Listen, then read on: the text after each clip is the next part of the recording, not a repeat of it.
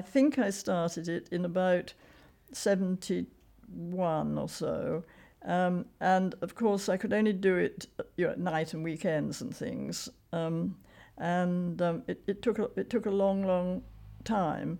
But because I'd always been interested in trying to write decent English and make things clear, I concentrated quite a lot on trying to make it readable as well as scientifically interesting. And so I think it did come out as quite readable. It's got about 1,000 references, but it's got nearly 600 pages, I think. But part of that is because I wanted to give some kind of reference that people could look into to see where cholinesterase had been found. And I didn't want to write a great chapter saying it's here and it's there and it's everywhere else. So I put it all into tables, and this allowed me to put in a great number of references. So if somebody's working on the Mongolian shrew or something, they can find it in there.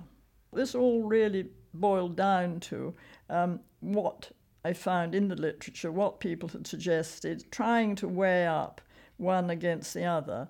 But unless I was pretty sure, I didn't want to make too binding a conclusion. And you did find, and I have included in the book because they were quite fun, you did find some absolutely bizarre theories. And there's one chap, and I can't remember the actual paper, but he felt that the cholinesterases varied from season to season, and that one, in the spring, acetylcholinesterase was working, and in the summer, butyrylcholinesterases were working. So I did put one or two of things like that in for fun. Acetylcholinesterase in the context of transmission, that I had to be very, very careful about, because it was at this time when the ideas of cholinergic transmission were being developed.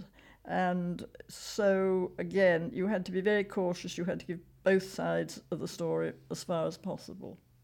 Because I was reading fairly widely and you came across quite a lot of conflicting evidence, it was obviously sensible to not to put too definite a point on things. I mean, some things were definitely known, they were clear, but some things were still very much up in the air.